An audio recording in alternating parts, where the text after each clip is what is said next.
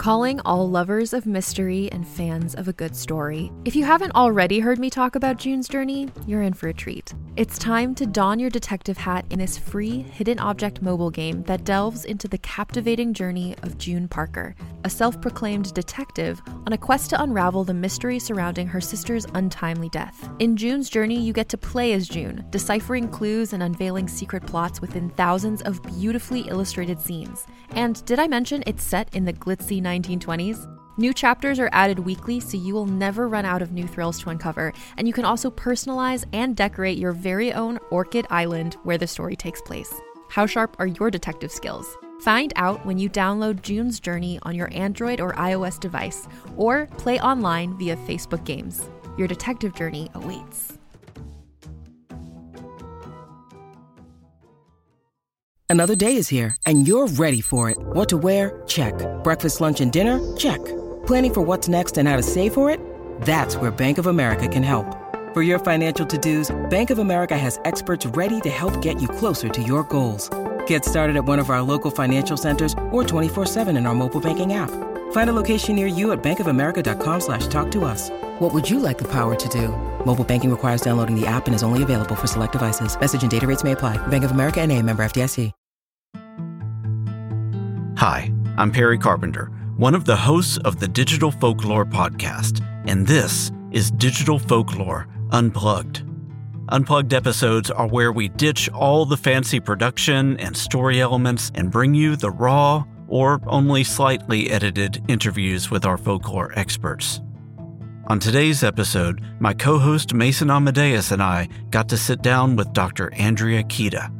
I'm Dr. Andrea Kitta. I'm a folklorist, and I'm a professor at East Carolina University. In this interview, Andrea provides her thoughts on the importance of being able to view world events and trends through the lens of folklore. We also hit on how both positive and negative forms of folklore arose during the pandemic.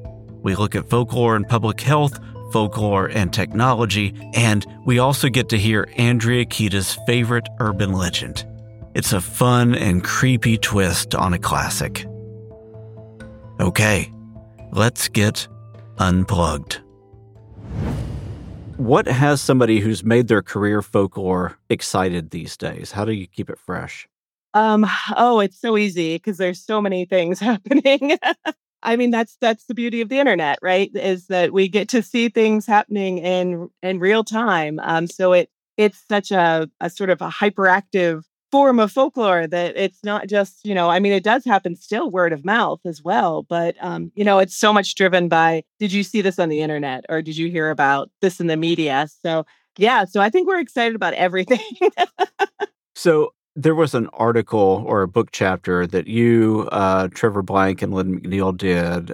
Looks like it released about 2 years ago, which means it may have existed a long time before that. But it's specifically getting others to take the discipline of folklore seriously. Give some insight there, because there's that 3-word phrase that you mentioned, at least in the abstract that I read, which is, that's just folklore, which is a way of kind of dismissing stuff. What's the heart of that paper and what drove you to write that? Yeah, the three of us were really passionate about getting other people to understand folklore, and we worked a lot of times in areas where people didn't know that folklorist is a real job. So, or they didn't think it was something that you'd have to get training to get. And we certainly welcome amateur folklorists, but we want to make sure too that people know that there is an academic discipline. Like this is something you can go to school for, right? And you can get degrees in it and a PhD in it. And all three of us have PhDs in it.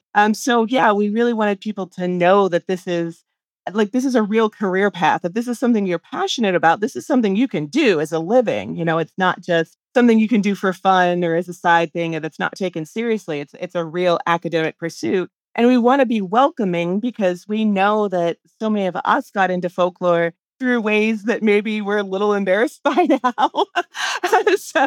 And I think that's the way most people get into it is they're really passionate about mythology and they find out actually mythology is a little bit different than folklore, or they're really passionate about ghost stories or, something like that. And they don't realize that like, oh, hey, I can actually do this. Like this is something I can do for a living and make money doing it.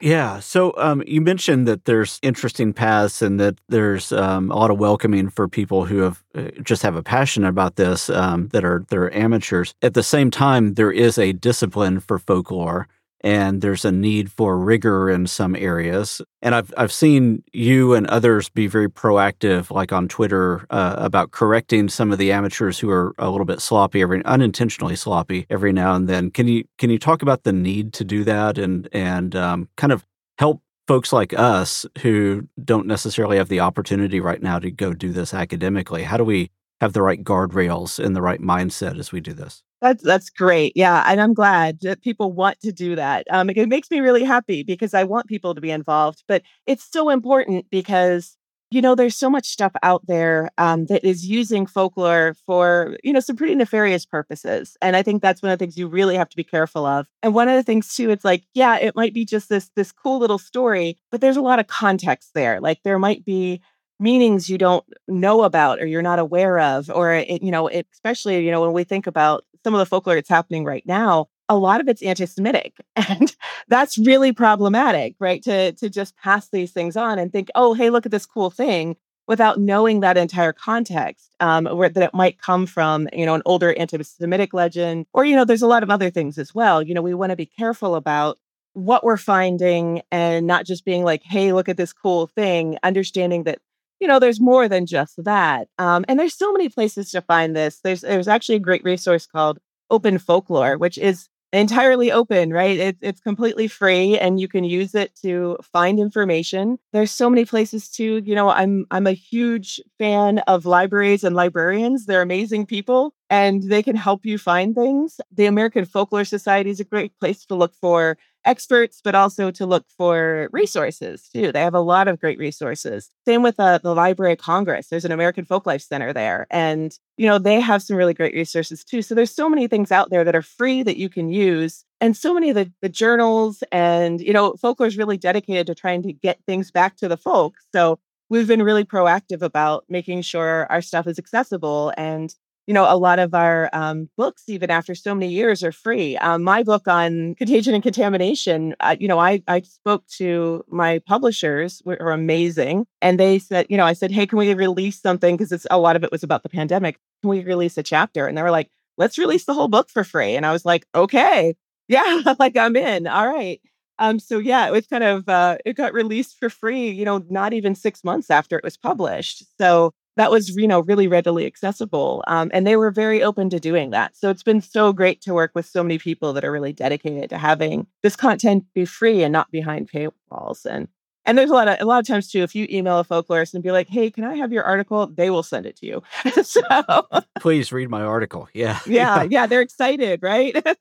What then is, like, if you were to give a pitch for people who are in a position to make a pivot or they're early in their decision for like what their career could be and they're in the college age or maybe a midlife age where they can make a pivot, what's the pitch for doing this academically? I think there's so many things you can do with it. I have friends that are, some of them are academics, some of them are public folklorists. So they go out and work with the public. They create content. They run folk festivals. They work in museums. There's so many things you can do with this. And that's part of what attracted me to it. I knew early on I wanted to be a professor, but I wanted to be able to do, we call it applied folklore. So I want my stuff to actually be used. So I want it to get out there. And, I hope that I know there are a few medical professionals that read some of my stuff on contagion and contamination. So I know that makes me so happy to know my stuff's being used. So there's so many different things you can do with it. And that's happened to me. I've even as an academic, I have given lectures every place from a grand rounds at a university hospital to doing fun events where I've gotten up and been like, hey, I'm a folklorist and you're a bunch of people that like the supernatural. And I'm going to talk to you for an hour. and that's some of my favorite stuff. One of my favorites, I did a lecture in London and it was for this big supernatural event and it was open to the public. And afterwards, it was so funny because right before I went on, I was talking about Slender Man. All of these kids showed up and I was like, there's like all these teenagers here. And they like straight up thought I was a celebrity. And it was like the best day of my life. Nice. And they actually like they wanted my signature. I've never been asked for my signature before. It was so great, but it was all like teenagers. And I couldn't believe it that they had come to this like, this open to the public, but academic event just to hear about Slender Man. And I thought, this is amazing. Like, that's why I do this. Yeah. So, I mean, speaking of Slender Man, and our show mainly trying to focus on the digital and the internet culture aspects of folklore, I think Trevor Blank's book about folklore and the internet was like a 2011 publication. It's a little bit long in the tooth now, but you read the introduction of that, and what you sense is a frustration that folklorists have been left out of conversations around, and really the kind of the shaping of how we think about online culture. Do you think that that's been rectified over the past 12 or so years? I hope so. I think there are more people aware of it now, although there can always be more, right? So I still run into too many people that don't know what a folklorist is. But yeah, there's so much that we have to offer that conversation. And I'm so grateful that Trevor actually really got started. Like he started that conversation. So that's amazing and wonderful. And there was that very brief period where some academics, especially some folklorists, didn't want to think of the internet as having folklore. But those of us who were actually on it and saw what was happening was like, this is absolutely folklore. So, once our discipline kind of was like, yeah, this is it. Like, we get it now and we're all in. I think that really was so important to get everybody on board. And now, of course, all folklorists really agree that there's folklore on the internet. So, yeah, I wish there's a little bit more people that knew about that, about the, what folklore can contribute to that. But I've done some amazing, fun stuff with not just Slender Man. One year at my conference, I gave like one of the keynotes. So it was a very serious talk on reflexivity and COVID and medical folklore. And then I also gave a talk on Jorts the cat. That's amazing. I that's why I love my discipline so much. And they were both taken completely seriously. We had a whole panel on Jorts, like just an entire panel. And I was like, this is amazing. I love this. And I love that I can do both at the same conference. And people are like, I went to both and they were both great. So cool. That rules.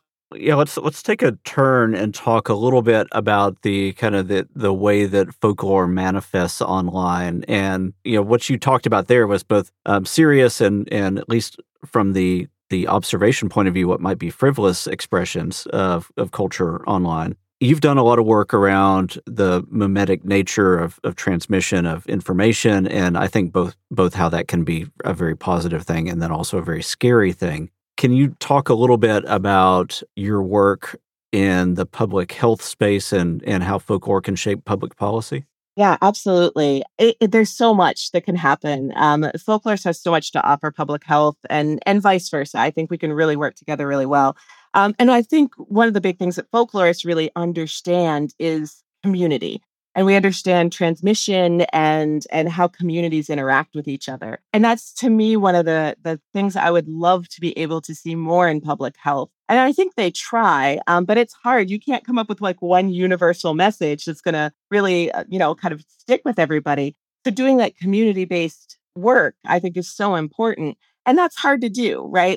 And that's why, of course, when you hear like the CDC put out something, they're making a general blanket statement and hoping at the local level, like more local places will be able to do something with it. But I think that focus on the local and trying to figure out, okay, how do we explain to this particular community what's happening? How do we address their fears and their needs and figure out what that is? Because it's different for different people. And I definitely saw that in the pandemic. So many things. And there's always those moments too, you're like, oh no, I was wrong about that. So you have to be like, okay, I'm going to be flexible on this. And that's just it. Like, to me, that's great. That's learning, right? Okay, I tried that theory and it didn't work. So let's try something else. And to keep working in that sort of way, I think it would be great to see public health and folklore come together a little bit more on that, because we are able to do that on the ground work that maybe a lot of public health, they're kind of working up here with messaging and talking about those things.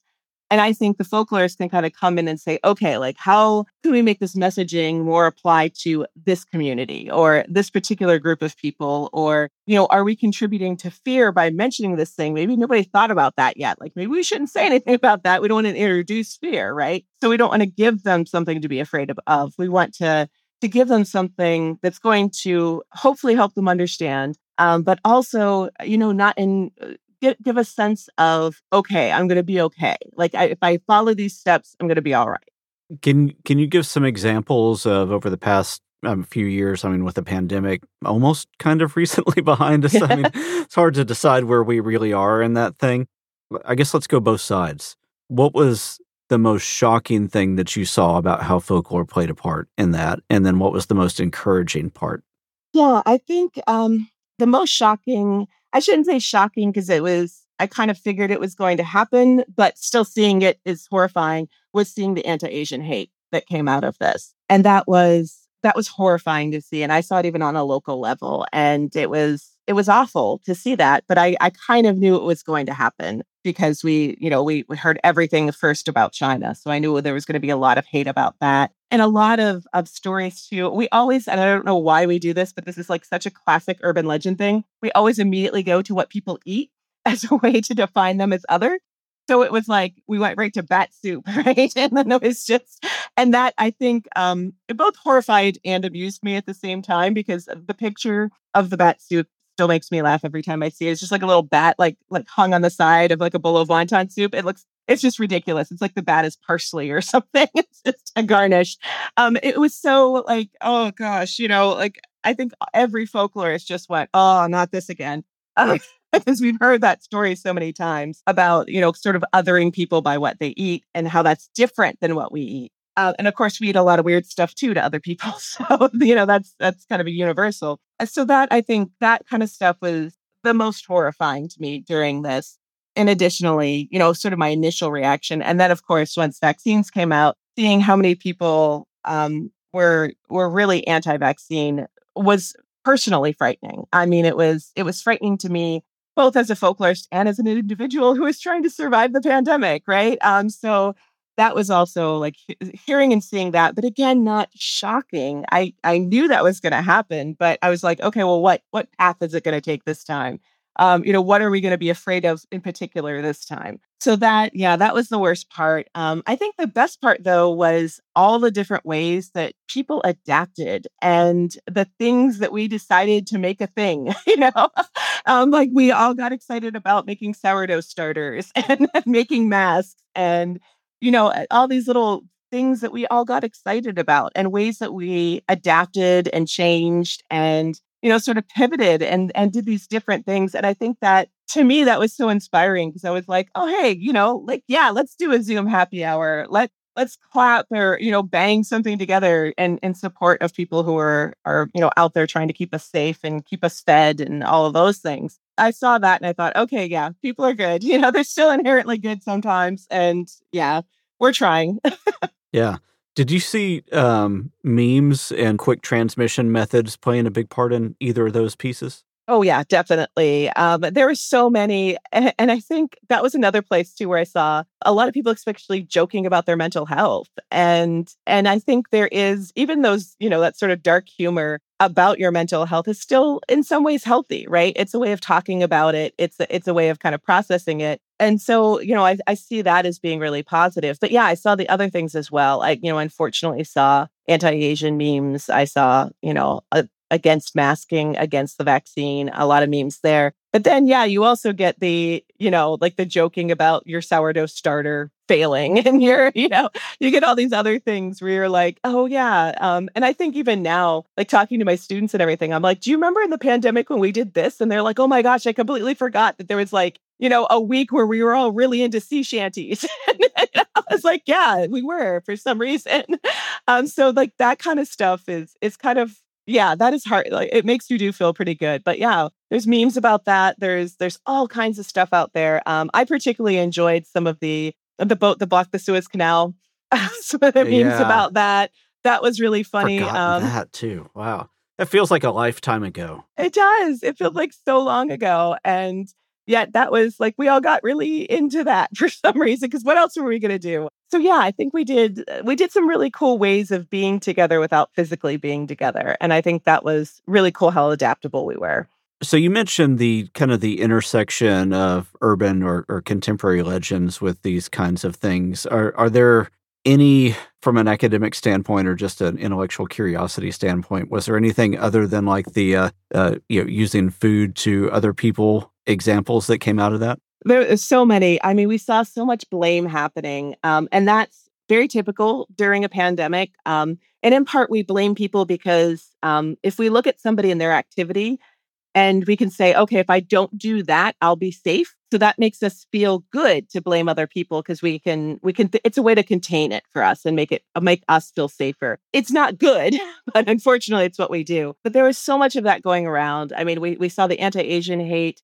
There was a lot of hate against large gatherings, even when that gathering was something important, like a wedding or a funeral or, something along those lines. The super spreader events became a thing. And we got pretty judgy about what was a good event versus a bad event, like what you should have skipped versus what you should have went to, not really recognizing that we were all, participating in some form of risk, right? We all took risks during these times. And for some people, that was important. Protesting was important. We saw the Black Lives Matter movement really, just go out in mass and protest.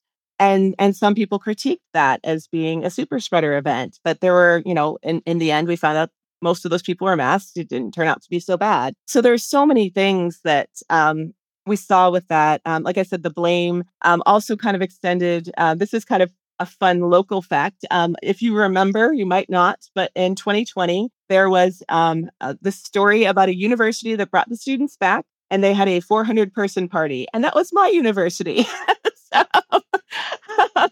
Our student, but of course, they were doing what students do, right? If you take a bunch of teenagers and don't let them see their friends for months and then put them together, of course, they're going to have a party. And we've all been to that party that got out of hand, right? That started off, it was only going to be a couple people and somebody called somebody else. And next thing you know, the party's out of hand. And that's exactly what happened. And there was all this blame on the students instead of the administration for bringing them back, or for, there's so many other things that we could have blamed in that situation other than the students, but they were the scapegoat kind of in that. Should they have had a party? Absolutely not.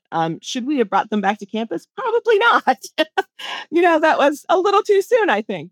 Yeah, human nature kind of takes control in those situations. And communities want to do what communities do, which is get together. Right? Yeah. Exactly. Especially, and we're talking about people whose brains are not fully formed yet. And that's just what they're going to do. So, it wasn't a huge surprise when it happened. So, we saw that kind of stuff. We saw a lot of folklore about the origins of the pandemic and how it started. We're still hearing about that, the lab leak theory, all of that kind of stuff. So that gets into conspiracy theory too, which is always fun. Well, it used to be fun. I don't feel like it's as much fun as it used to be. Back when, we just thought there's no, they didn't land on the moon. That was, More of our interview with Dr. Andrea Kitta after this. Hey, listeners.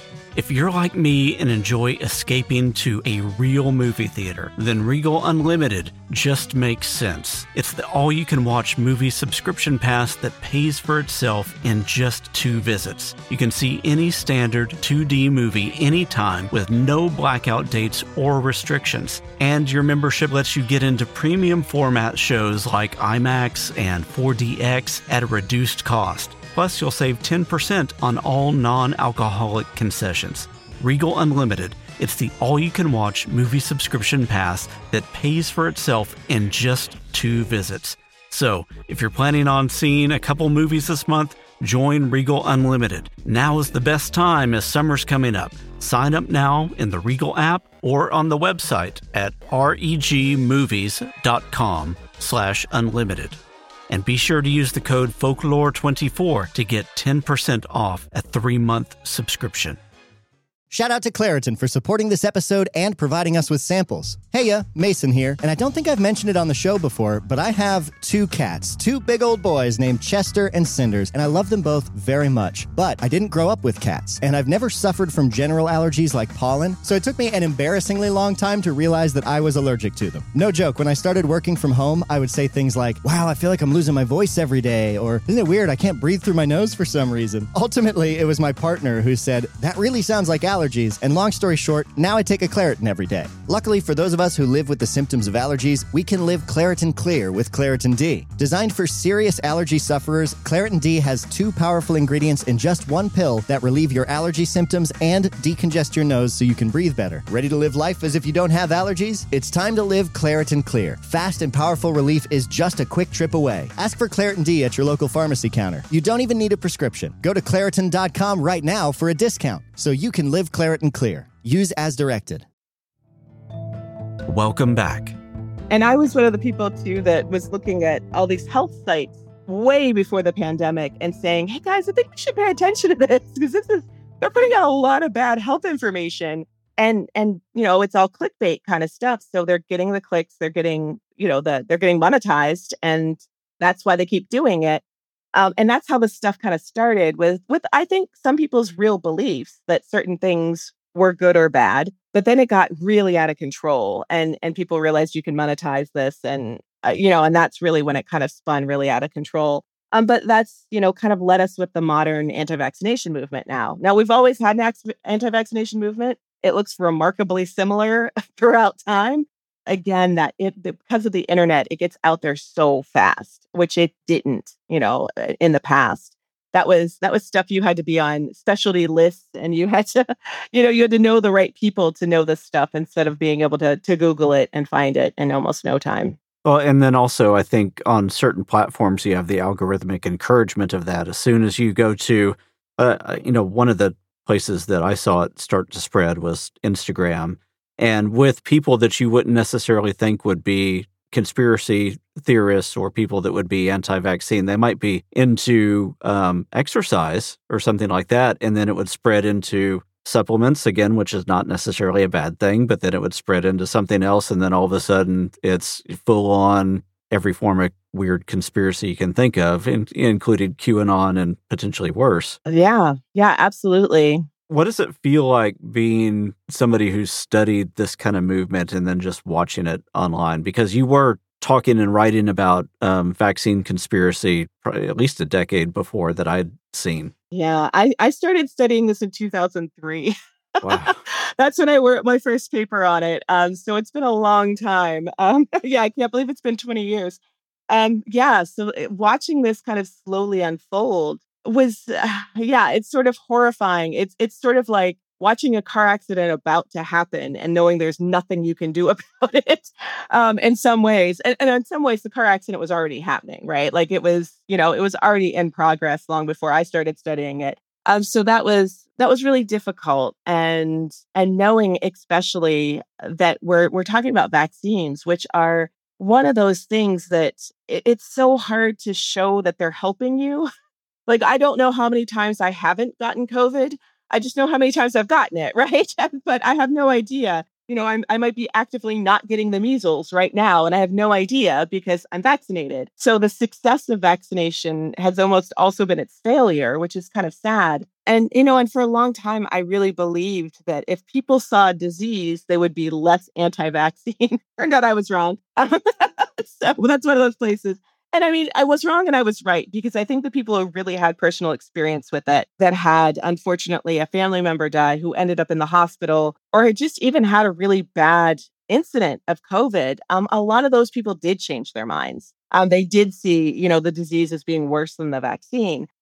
So they went and got vaccinated. But other people, not so much, and then with having a new type of vaccine, even though this was being studied for a long time, the mRNA vaccine being new to at least the rest of us, that was, I think, especially scary to people. And, and I say this all the time. I'm like, 50 years from now, we're going to be talking about how amazing the mRNA vaccine, like it's going to be like finding antibiotics, right? It's going to be like that level of medical importance. And we still really don't really recognize that. But I was so excited when I first realized this. I was like, oh my gosh, they're going to bring out the mRNA. This is amazing. I'm so excited for this. But I knew that people were going to be scared because it's new. And, they'd be worried that it was untested when in reality, it had already been, in testing for like 10 years. Just pretty standard for vaccines. So yeah, knowing that was also hard because I was like, oh no, people are gonna they're gonna be worried about this, but this is such a flexible way of doing this and like such an amazing way of doing it. And then of course too, when we had other vaccines coming on the market, so like especially the J&J vaccine, which did not need the specialized storage,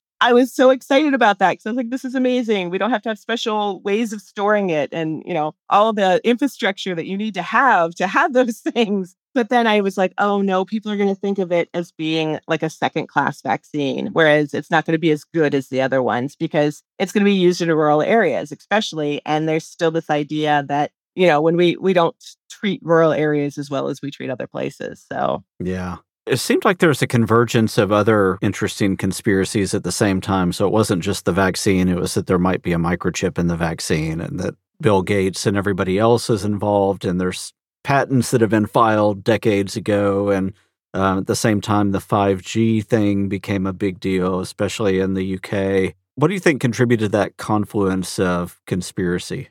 Is it just that we had more time on our hands because we're all stuck at home? That might have been part of it. Yeah, for sure. I think maybe we were because we were all reading, right? We were all reading and listening and trying to find out more. So I think, unfortunately, we found that information too. But yeah, I think that's part of it. And I think, there's always, anytime anything new is introduced, there's always going to be that like little bit of fear about it, where you're just like, what? Okay, what? This is new. Like, I don't know anything about this. Is this going to affect me in some way? Because you just don't know. So I think every bit of technology, there's always that little tiny fear, and maybe it goes away really quickly. Like maybe you use it and you're like, oh, this is great. And you just totally forget about it. But there is always that. And we've always seen that too throughout time. Every time new technology is invented and brought to the public, there's a little bit of anxiety about it. And I think we transfer the same legends to new tech, which I think is also hilarious. So the same way that, I was told, at least as a kid, don't just sit too close to the TV or it would ruin my eyes. And don't use the phone during a lightning storm and all that kind of stuff. That's what we were heard about cell phones. Then later, I remember the same thing, like, oh, if you put your cell phone in your pocket, you'll get cancer. The same as sitting too close to the TV was going to give you cancer, and their microwave was going to give you cancer. So it's all the same story, it's just applied to the new tech. So that's always interesting to see how that kind of works out. And in this case, it was, we decided to throw in some microchips and some 5G, and it just turned into this perfect storm of, well, why now? Like, why are these things there now?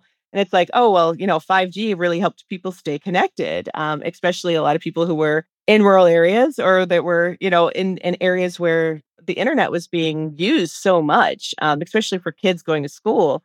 This was a great way for, them to stay connected. So it was like, well, this is great, but not everybody saw it that way because it was all new. Unlocked an old memory of being told not to watch the microwave, which I completely forgot about. Right? all of those. Don't stand too close to the microwave. Don't sit too close to the TV. Don't put your cell phone in your lap. You'll be sterilized type of thing. Yeah. Something I would be curious about your opinion on before we move too far past it is when we were talking with Lynn McNeil, one of the things she brought up was how folklorists have kept a non-interventionist stance in a lot of things, and whether or not that might change, and that's sort of an identity crisis going on in the field. I was wondering what your thoughts were on that. Yeah, I think so. I'm on team. Let's go out there and support people and, join in on these things. Because I think regardless of when we study something, we affect it, right? Just our presence there is going to affect it. So we've always been that way. And I think folklorists have been involved. We've been involved in labor movements in the 60s and 70s. We've been involved in civil rights. We've been involved in this stuff all along. It was just we weren't supposed to talk about it, right? But we were all doing it. So I think like folklore has been really progressive in that way, and that it supported these people as it also studied them in some ways. So we've got a long history of like looking at like a labor song and all this other kind of stuff. So we've always been there and we've always been supportive. We just haven't talked about it. And that was hard, especially for me, because I really wanted to understand people who don't vaccinate.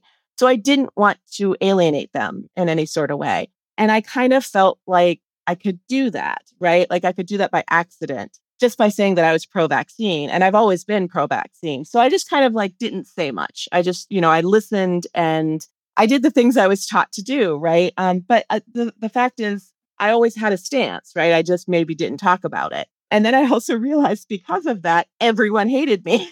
Oh, no.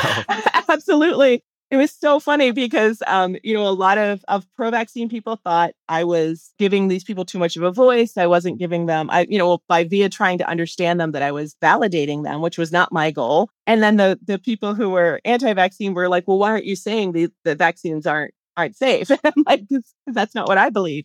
So I kind of got hated by everybody, which involved a lot of bad things on Twitter. But so I kind of realized even before the pandemic, I was like, I need to take a stance on this. So I started doing it with my flu shot. I started taking pictures of myself getting my flu shot and saying, here it is. Here I am, somebody that's, that does this work and is getting vaccinated. And it was funny because I got threatened. I was told by someone that I was just getting injected with saline and I was faking the whole photo and all this stuff. And I was like, oh God, I cannot win. That's kind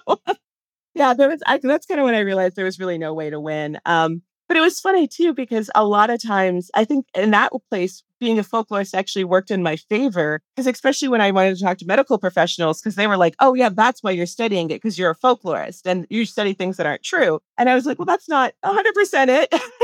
That's not, that gets back to that triviality idea. I was like, but for them, that was like, oh, that makes sense. So I was like, all right, I'm going to work with this. And, so doing that kind of work, I think has become increasingly important, especially because we've realized and we've seen how bad these things can get. And so it's not just the fun conspiracy theories of, which were never completely safe, but, they seemed more harmless, and they probably weren't, but they seemed that way. And I think we kind of thought of them as this sort of like almost sideshow kind of thing, right? They were not the dominant narrative. We weren't worried about them. And I think now we need to be worried about them. So I think that's also part of it, is that we've entered a world where we have to take a stand. We have to say, hey, that's anti-Semitic, or hey, your resources aren't the best. You might want to look at these books, right? And I think that's what I try to do, is guide people. I'm like, hey, yes and no. Here's a great resource. Like, try this out, So I try to be positive, but because if you're negative, especially in a place like, an online forum or Twitter or any place like that, people aren't going to respond well. But if you respond with positivity, people sometimes listen, right? And they don't always, but sometimes it makes a difference. So I'm interested in, over the past several years, have you had any observations over the way that different folk groups work, or coalesce on different platforms, and what the output of that is for Twitter versus Reddit versus 4chan versus Facebook? Yeah, that's an interesting question. There's definitely some differences in how people interact and what happens. I look a lot at comment sections on news articles, which a lot of times now are being shut off. So I was like, oh, probably best for society, but terrible for my research. Those are some of the most Wild West comment sections. They are, the stuff I have seen on there, I'm like, what is even happening right now? But yeah, they get pretty wild. That was definitely a place where, I think the Wild West is a great metaphor for that. What happens on Twitter, how people feel anonymous in these spaces when they're really not, I think is really interesting. And I've actually, a little part of me has kind of a little bit enjoyed when people get called out for saying and doing things they shouldn't be doing, especially on I was, pretty active on Twitter for a while. And that was one of those places where, especially I got so many death threats, and I knew I was getting like a tenth of what other people were getting. I was, I'm still not like I'm one of the main people that get called, I'm still people are still discovering folklore. So I'm not first on the list. Those people are getting nonstop death threats, whereas I just get a few. So, I think I haven't gotten death threats on any other platform, which is kind of interesting. I'm not terribly active on some other platforms, but I was on Facebook for a long time, never got a death threat being on Facebook. I got people disagreeing with me, and that was fine. And I'm fine with that. People are allowed to disagree with me. But yeah, I really saw that some places could become really toxic places really quickly. Twitter was unfortunately one of those places, and it's not gotten better over time. And sometimes you get on like a Reddit forum and it's going good, and then all of a sudden, like it gets really bad. So yeah, I think that potential is out there, and you have some people that are doing it because it is their conviction. And then you of course get bots, and you get or people that are just doing it for the lulz, and those kind of people that are out just spreading chaos, and not realizing that this affects real people, right? That they're actually causing real damage and real harm. So that's scary.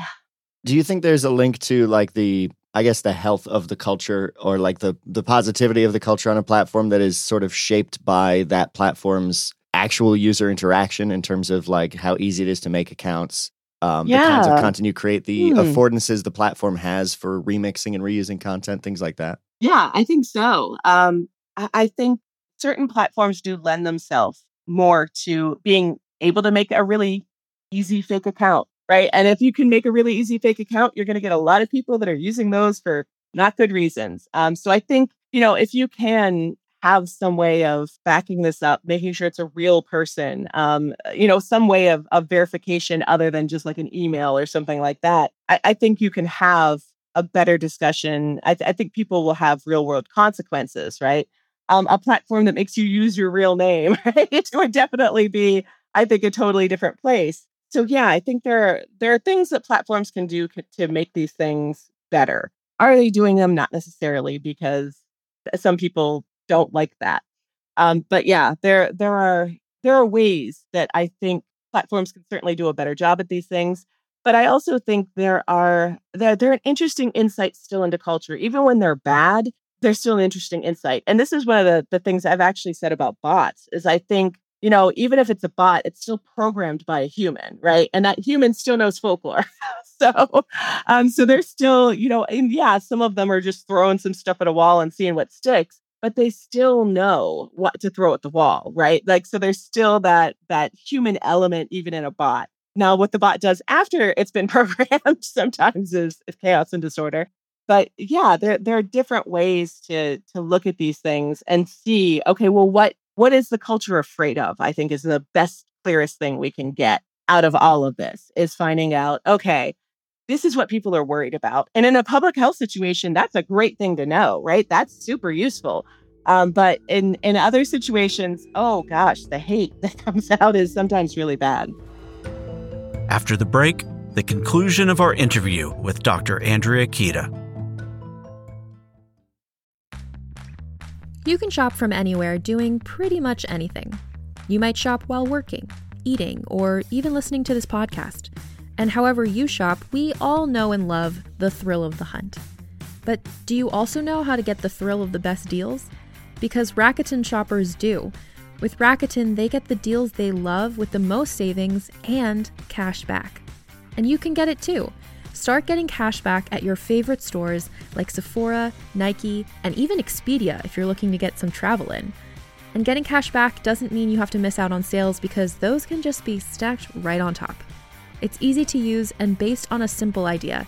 Stores pay Rakuten for sending them shoppers, and Rakuten shares the money with you as cash back through PayPal or check. Download the free Rakuten app and never miss a deal. Or go to Rakuten.com to start getting the most bang for your buck. That's Rakuten.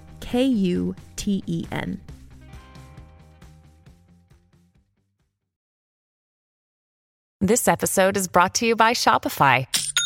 Forget the frustration of picking commerce platforms when you switch your business to Shopify, the global commerce platform that supercharges your selling wherever you sell. With Shopify, you'll harness the same intuitive features, trusted apps, and powerful analytics used by the world's leading brands. Sign up today for your $1 per month trial period at shopify.com/tech, all lowercase. That's shopify.com/tech. Welcome back. I'm really interested in, as somebody that's a professional folklorist, like, what is your favorite contemporary legend? Oh, That's a good question. I like a lot of the ghost stories. So maybe talk about one of those and then talk about what makes that significant, either to you or to like what's the cultural mirror that's trying to bring out. One of the ones I really like, and I do love a good ghost story. I love the vanishing hitchhiker legend. So that's the picking up the hitchhiker, finding out they died 10 years ago on that night. I love that one. And I think in part I love it is for a super nerdy reason. It's one of the ones that we can trace back. And we have versions of it, not only on horseback, but on people walking next to each other. And they are walking. And a lot of times, like in the older version, it's like they're walking past a graveyard and this thing happens. My favorite version, though, is a horseback one. It starts off with this guy sees a woman outside of a cemetery. She looks desperate for attention. He is on horseback. And she says, well, I need to get to this town. And he's like, well, that's where I'm headed. So he picks her up and puts her on in front of him on the horse. And he assumes she falls asleep because she kind of becomes heavy. And then as he rides through the night, when the sun rises, he realizes that she's a corpse. Oh, it's so good, right? Oh, so creepy. That's a variation of that I haven't heard. Ugh. Yeah, I like that. It's a great variation. I love that one. Because it's just so creepy. All the other versions, she just disappears, right? But this one, she's like she's alive, but then her corpse is like there. Yeah. I love. That's you see, I can make anything dark. There's always some kind of undercurrent of why this thing emerged. Why do you think that one emerged the way that it did? It really, I mean, it's obvious one is like, don't pick up hitchhikers, right? Right. So that was kind of like telling you that. But I think there's something there because we've all had that moment where we're like, should I stop for that person? Like, they look like they need help. Like, should I stop? And that tension, I think we feel not only driving and seeing a hitchhiker, but we feel that tension even when we see, someone start choking or something. Like, you're like, am I supposed to do something? Right. So it speaks to that tension of, is this the moment where I step in? And you never really know because there's always that part of you that's like, maybe somebody else knows better, like is better at CPR than I am and they should be here. Maybe there's a doctor here. Right. So you always have that moment where you're like, am I supposed to do this? Is this safe too? Right. And there's also that issue of safety, especially stopping for somebody. But I think it also reflects in other ways that we help people. It's like, is this the right thing to do? Or am I going to put myself in danger by doing this? So I think it speaks to that tension of like not knowing what to do in that particular situation.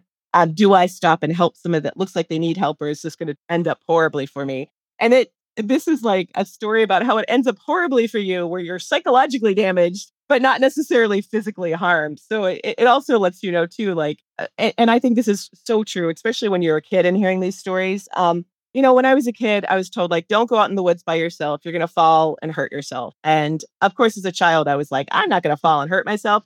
But if you told me if there was like a witch out there or something, I'd have been like, oh, don't go in the woods, right? That seems so much more real when you're a kid. And I think that's part of why that story is told, is it's not just like, you're going to get murdered. It's you're going to meet a ghost and this terror, like you're going to be scared and all these terrible things are going to happen. So it's like, even though it's like the least likely scenario, it's the one that sticks, right? It's the one that you're like, oh, I'm not going to forget that. I love that. I've not heard that horse one with the actual corpse. That is, I also have a really good one I actually collected years ago from somebody who thought they had picked up an angel and had told this really interesting, like the angel had asked them what they had been worried about and they had talked about them with it and they actually felt better afterwards. And like right after they were like, okay, I'm getting out here. And they went back to look for them and there was nobody there. So it's another good one too. They also had a backpack. So it's like a physical item too that they threw in the back of the truck and picked back up. So it was like there was this physicality to the legend too, that it wasn't just your imagination, this thing really happened. Great story. Something I'm interested in, and we talked briefly about it with Lynn too, was AI and folklore that's emerging around AI. Because like Loeb was, I think, one of the most prominent examples we've seen of that. But there's obviously a lot of societal anxiety around artificial intelligence. And I think that might be something we end up touching on in season 2, right, Perry? Yeah, I think so. We have a lot of things around those types of topics that we're tentatively wanting to explore if we can find a good treatment for it. So is that something that has piqued your interest or come on your radar at all? Yeah, AI has been really interesting, especially as a professor, because of course that's the big thing we're worried about, right? So, the students writing their papers that way. And I always, every time anybody starts being like, the internet's terrible, I'm always like, whenever they think about it in those terms where people say AI is terrible, I'm always like, AI is a tool, right? Mm-hmm. We can use it for good or bad. It's us that is good or bad, right? Not the thing itself. Yeah. AI is neutral. People are terrible. Yeah, people are terrible. So what we put into AI, it reflects us, right? So yeah, as a professor, it's something we've always thought about. So I always try to think, okay, what's the opposite side of this? And it's a good way to start writing. For a lot of people, especially who have anxiety about writing, it gives them a paragraph to start with and to edit and to do something with. And it takes out that anxiety. And I thought, oh my gosh, that's a great way to use it in the classroom. Also, I've used it to be like, look how wrong it is. Like I was like, write a bio for me. And it like listed all these books I did not write and like all this other stuff. And I was like, yeah, see guys, like I didn't write that. That's not me. That's not where I was born. This is, this is just wrong. Like try it for yourself, see if you get anything. And they're like, oh my God, this is so wrong. And I'm like, yes. So this is what, this teaches you that this is not always the best thing. So if you choose to use it, you have to realize and you have to look this stuff up. It might be easier to just write your paper. So that, and also I think you can design assignments around this kind of stuff. I have people interview people. So it's like, well, guess what? You're doing it on camera now. So like, there you go. That's what we're going to do. So, and they were excited about it. I'm like, but that's the way I know it's not AI. So, I think there's ways we can use it. And yeah, I think there's a lot we can do with it in positive ways. I think the thing that bothers me the most is when it creates art. I love on a personal level, I love how uncanny some of that art is. Because some of it is just like, oh, wow, that is messed up. Why does that thing have that many fingers? Like that kind of stuff. But, for me, I worry about that for artists because I know artists already have trouble making a living. I want to support them in that way. So like that kind of stuff, especially when they feed an artist's art into AI, I'm like, well, that's pretty unethical. So that kind of stuff. Again, though, that's all people, right? That's not the thing. So yeah, I think it can be used for good and for evil, right? So yeah, I think we need to be conscious about it, and we need to think about ways. Like as a professor, I just need to think about, okay, well, how can I use this? How can I show people these are its strengths and weaknesses? This is what it does. So yeah, maybe it's useful in some ways, but it's not going to be useful in others, right? But if you need help getting started or, something like that, you can use it, but you have to double check everything, right? And it's going to get better over time, but you're still going to have to double check things. Like you can't just put out something. Like, can you imagine a journalist just writing something in AI and submitting it? It would not work, at least in some places. But then, yeah, this might be a new way for people to write more content for clickbait, that's a possibility as well. So we have to be careful. Yeah, I'm sure that's happening now. But, you mentioned some interesting things. So that the AI hallucination, just where it states supposed facts with confidence. There was OpenAI, their own safety team did a report on ChatGPT-4. And it was really interesting, some of the findings that they had in that, because they were actually able to trick it into tricking a human into giving CAPTCHA responses. So they basically took some of the parameters off and then said, your objective is to do X. And some of that was like behind a paywall. And they gave it access to funds, and it contacted somebody on one of these, it's like a Fiverr site, and said, I need you to do X for me because I'm visually impaired. So can you bypass this CAPTCHA? And then it got the resources that it wanted. And so their own safety team is saying we need to find, boundaries for these things. At the same time, anytime you put a boundary up, all you have to do is craft your prompt a little bit differently. The interesting thing, I think, from an AI art perspective, and I understand the ethical dilemmas in all of that, but I think it also unlocks an entirely new era of disinformation and misinformation. We saw how good the Pope in the puffy white jacket looked about a month ago, and before Trump's arraignment, you said that they had the AI generated pictures of Trump being arrested, and that tricked a lot of people as well.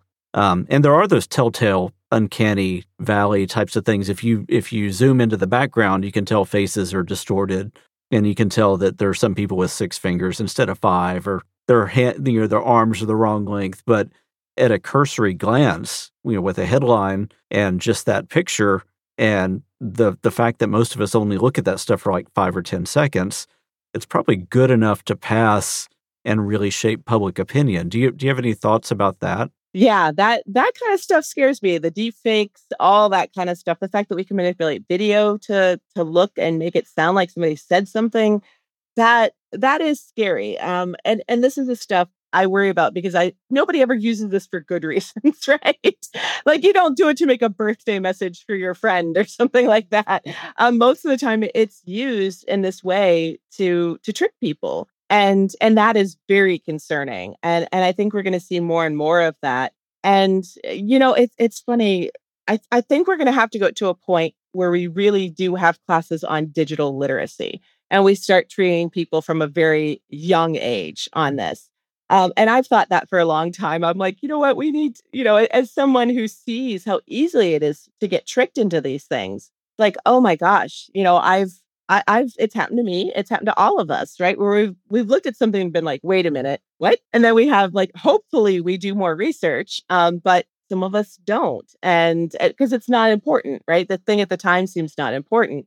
So, but that just lets you keep doing it, right? You start to get used to that. And I think that's where it gets really dangerous is when you stop fact checking, in a lot of other places too, right? You start to just accept things. Especially when they're being told by someone you trust. And actually, you mentioned Lynn McNeil.